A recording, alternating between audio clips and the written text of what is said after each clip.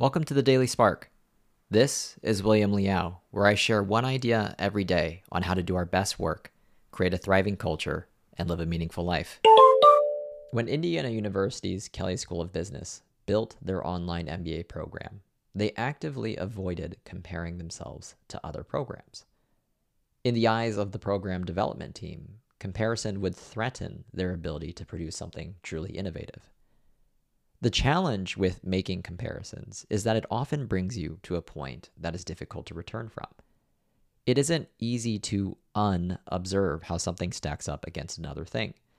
And in many cases, the knowledge of how things compare inadvertently anchors your sense of what is possible.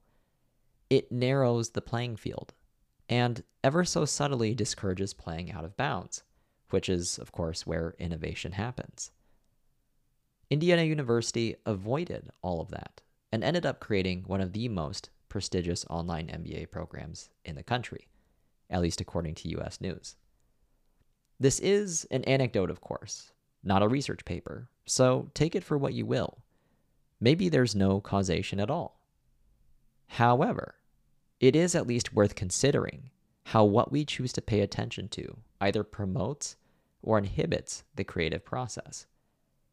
Competitive analyses, best practices, and frameworks can be tremendously helpful.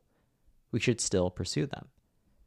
But what if there's a separate class of amazing ideas to be extracted when our product teams start with a blank canvas and for a period of time just focus on exploring the question, wouldn't it be impactful if?